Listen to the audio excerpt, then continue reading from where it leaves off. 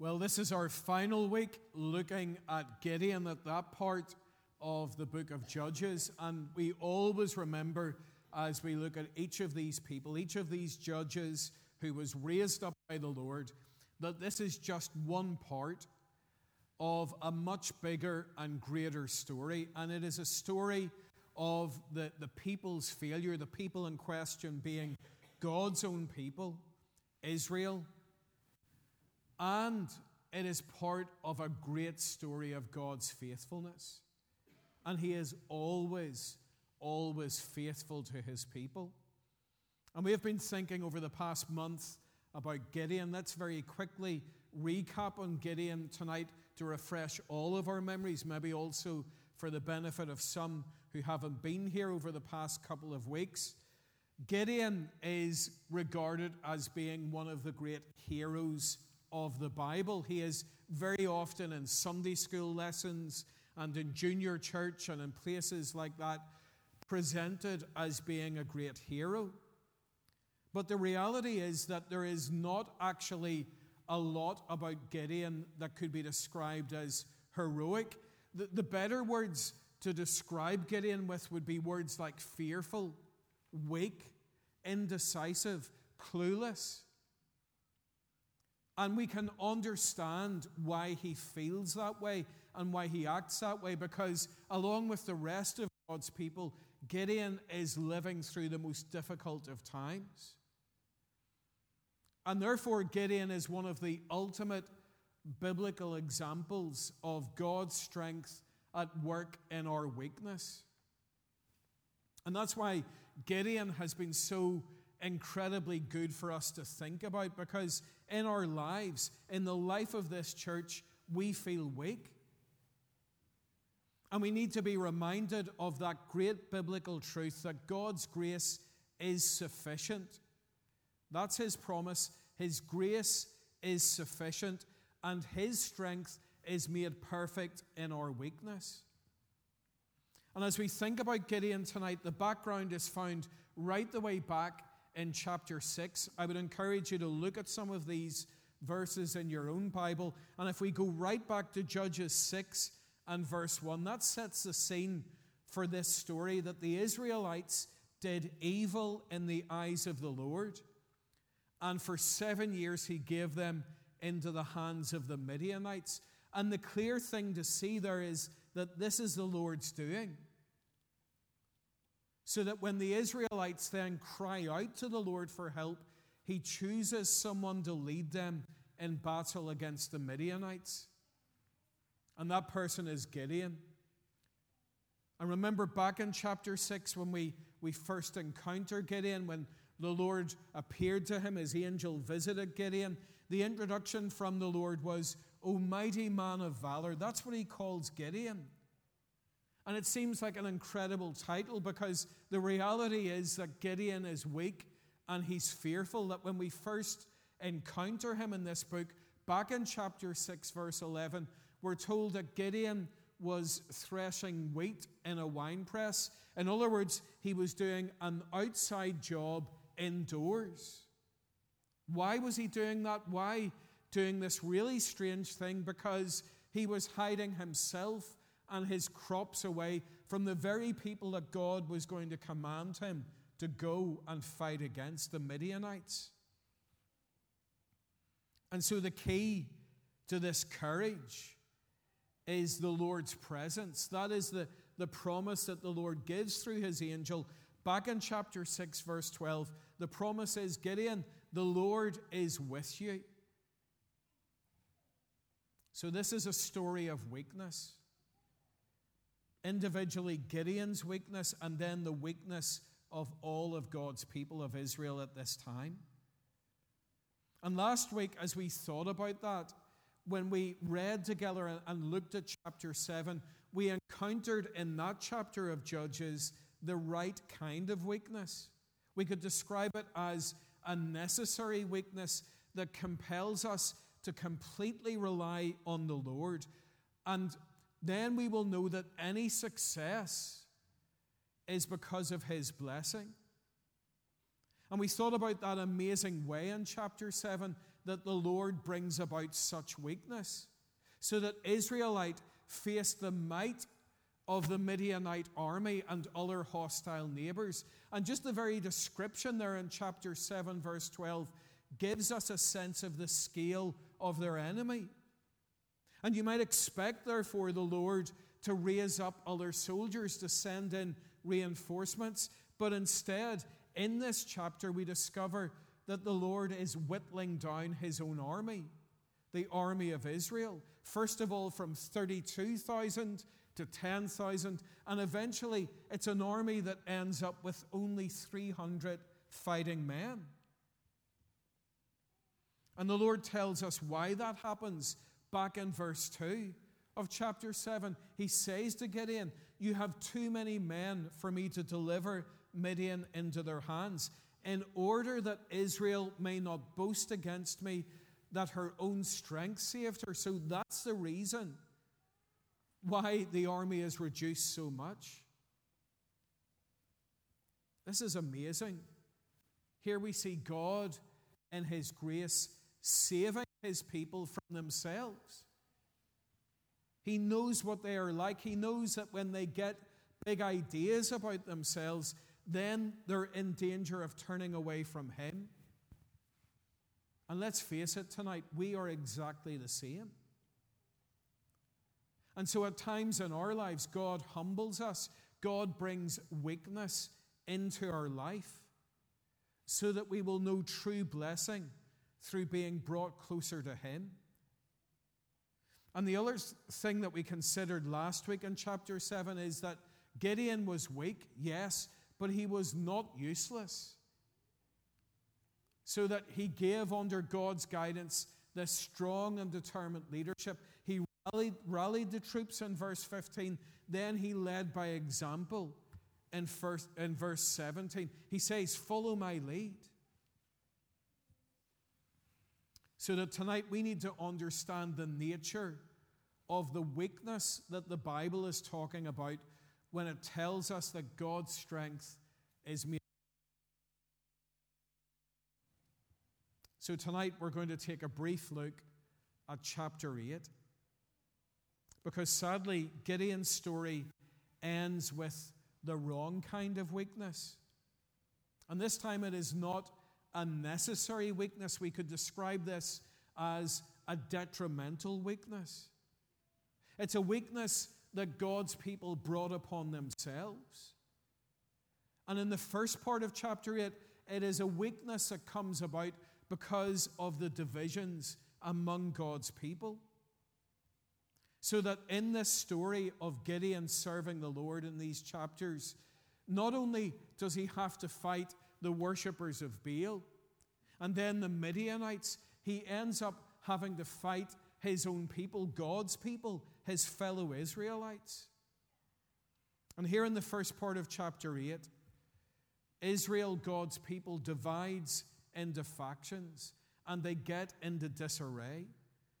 And you know how this starts. We know how this starts in our lives and our churches as well. It begins with criticism. Look at verse 1 of chapter 8. We're told that the Ephraimites came to Gideon and they asked, "Why have you treated us like this? Why didn't you call us when you went to fight Midian?" And they criticized him sharply.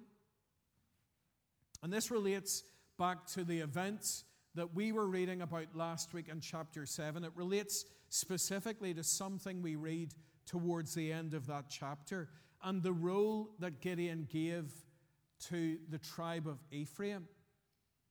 They were not part of the main attacking force that went into the Midianite camp. Instead, Gideon instructed the Ephraimites to go to the river Jordan and wait there, and then mop up when the Midianite troops would try and escape across the Jordan, that they would capture and kill the escaping troops. And actually, it's hard to understand what their problem is, because the mission that they were given was both important and successful, in that we're told that they caught two of the main Midianite leaders, men called Oreb and Zeb. And yet here at the start of chapter 8, the Ephraimites are far from happy. And I wonder, can you notice where and when this happens? That this happens as Gideon and his men return exhausted from battle, just after God has given them a great victory. And that's significant, because it's amazing how people can criticize minor things when God has just moved in a major way. That happens in the Church of Jesus Christ as well. In our context, it would be like someone giving off about the kind of seat that they were sitting on at a mission where many, many people were saved. And I've got to say tonight, honestly, that as I read about this moment in Gideon's life and his service to the Lord, I really identify with this. After 25 years of ministry, that when you've known God's help in preaching, and when you've preached your heart out or your guts out, whatever way you want to describe it, and then someone comes up and says, "Why haven't you done that?" Or "Why didn't you see that person?" But what was the Ephraimites' problem? Well, their problem was that they always wanted to be at the center of the action. And so they were unable to rejoice in the great victory that God had given to his people, because they couldn't see past the offense that had been caused to them. And I wonder tonight, honestly, do I have to apply this here in our service and in our church tonight? Sometimes this congregation, like every congregation that I've been involved in, can be held back by the wrong kind of weakness, by divisions that start over stupid things, by petty jealousies, by offense being taken far, far too easily. And tonight, if you think that I'm having a dig at you, don't think that. I'm having a dig at you and me. I'm very much including myself in this rebuke. At times we fail to see what God is doing because we get so caught up in things of minor importance. And as we look at this chapter here, at a time when there should have been celebration, at a time when there should have been recognition of a great victory, there was infighting and jealousy and criticism. And the same can happen in the Church of Jesus Christ. People, just watch the news over this weekend. Like, honestly, we have enough battles to fight as a church. I sometimes think we have no idea what lies around the corner, what our society is becoming like, and what it's going to be like for gospel people in the coming years. We have big battles ahead of us, honestly. So let's not turn on each other, because this is not necessary weakness. It's detrimental, damaging weakness. It has nothing to do with the kind of weakness that Paul speaks of in 2 Corinthians chapter 12. And sadly, chapter 8 is full of the wrong kind of weakness. And this story and Gideon's life ends in such a tragic way. Because first of all, at the end of this chapter, the people display the wrong kind of weakness. Look at the request that they bring to Gideon in verse 22. They say to him, "Rule over us, you, your son, and your grandson, because you have saved us from the hand of Midian." And maybe you hear that request and you think, well, what's the problem with that? It seems like a pretty reasonable thing to ask. After all, Midian has just delivered them this amazing victory. But when you start to dig into it a bit more, when you understand what God had commanded his people, the will that God had, the purpose that God had for his people, and how they would be governed. Now they're coming and they're saying, we want not only this man to reign over us, then we want his son and his grandson. What is that? Well, to give it its technical phrase, that is a hereditary monarchy, each generation receiving the crown. And it goes completely against God's will for his nation and how it should be ruled. When you think about it, it showed a lack of trust in the Lord. We don't think that God can look after us. We want you as our king. And it showed a desire to be just like their neighbors, when in actual fact, they, as God's people, had been called to be holy, be set apart. God said, be different from your neighbors. But they're looking at their neighbors and their kings with all of their wives and concubines and all of the trappings, and they think, we want that for us as well. So I wonder tonight, who or what are you putting your trust in other than the Lord? Or are you still trusting in yourself and trying to do it yourself when it comes to God and you? But the really sad thing is that not only do the people display this wrong kind of weakness, Gideon displays the wrong kind of weakness at the end of this story, and right at the end of his life. He does not finish well. And yes, he says the right thing in response to the people's request. Look at verse 23. He says to them so clearly, no, hang on, I will not rule over you, nor will my son rule over you. The Lord will rule over you. To which we would say, amen, well done, Gideon, and give him a round of applause. That sounds so admirable. He's giving the theologically correct answer. He wants the people to put their focus on the Lord, not him. He wants the people to trust the Lord, not place their trust in him. But then his actions don't match his words. Look what happens. He may not want to be their king, but he certainly wants the perks of being a king. He follows that up in verse 24. Oh, by the way, yes, there is one thing. I do have one request. And that is that each of you give me an earring from your share of the plunder. Bring it on. Gideon, the man who says that he doesn't want to be king, but he's acting like one. And what he does with these gifts is absolutely catastrophic. It is disastrous. Verse 27, Gideon made the gold into an ephod, which he placed in Ophrah, his town. And an ephod was a special garment that was worn by the priests when they were offering sacrifices to the Lord. We're not at all sure why Gideon made an ephod out of gold, what his motives were, but the results were terrible.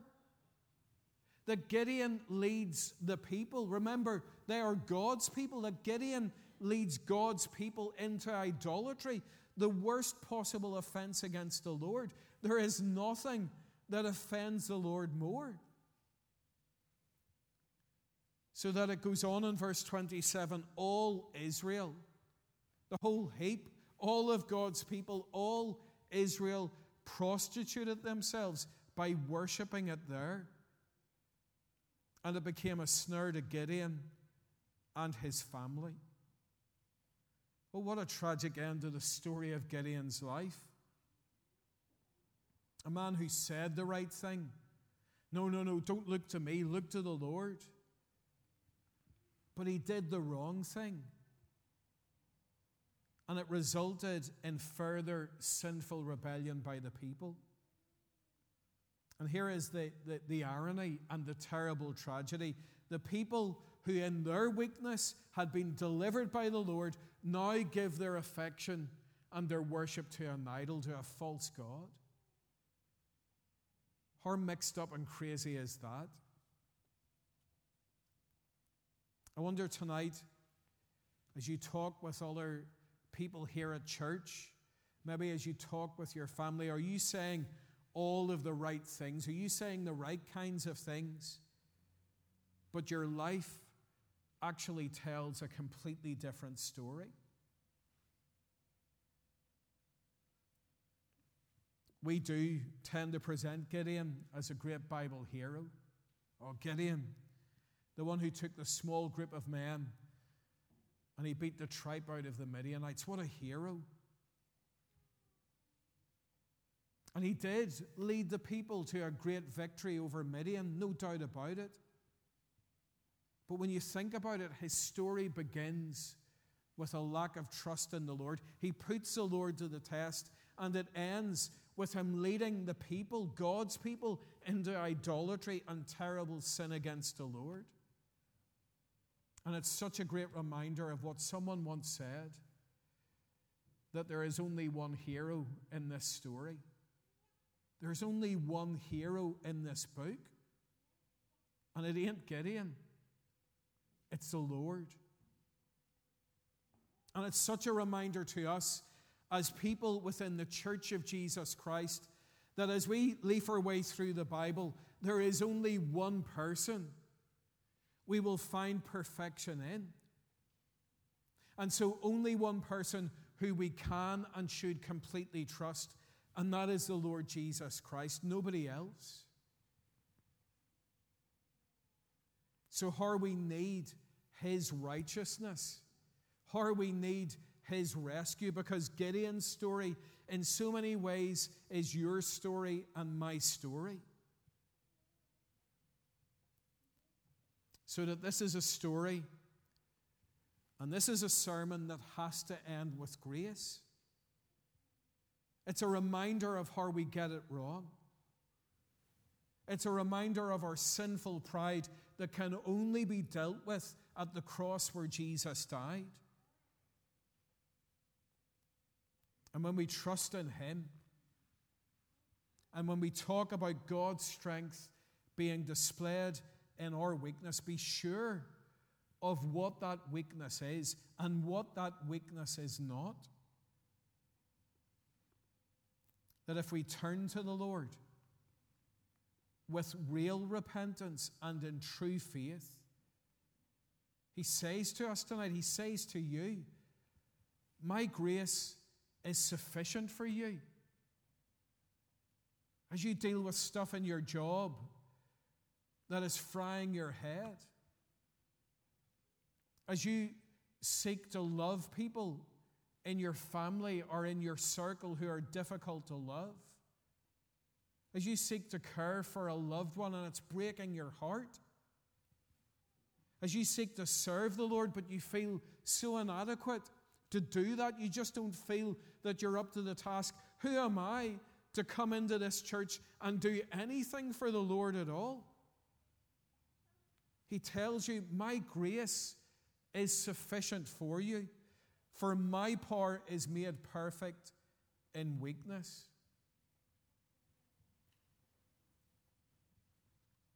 We're going to sing together, Oh, How Good It Is, as we think about the unity that we should strive for and the unity that we can find as God works in our weakness and his strength is made perfect in it.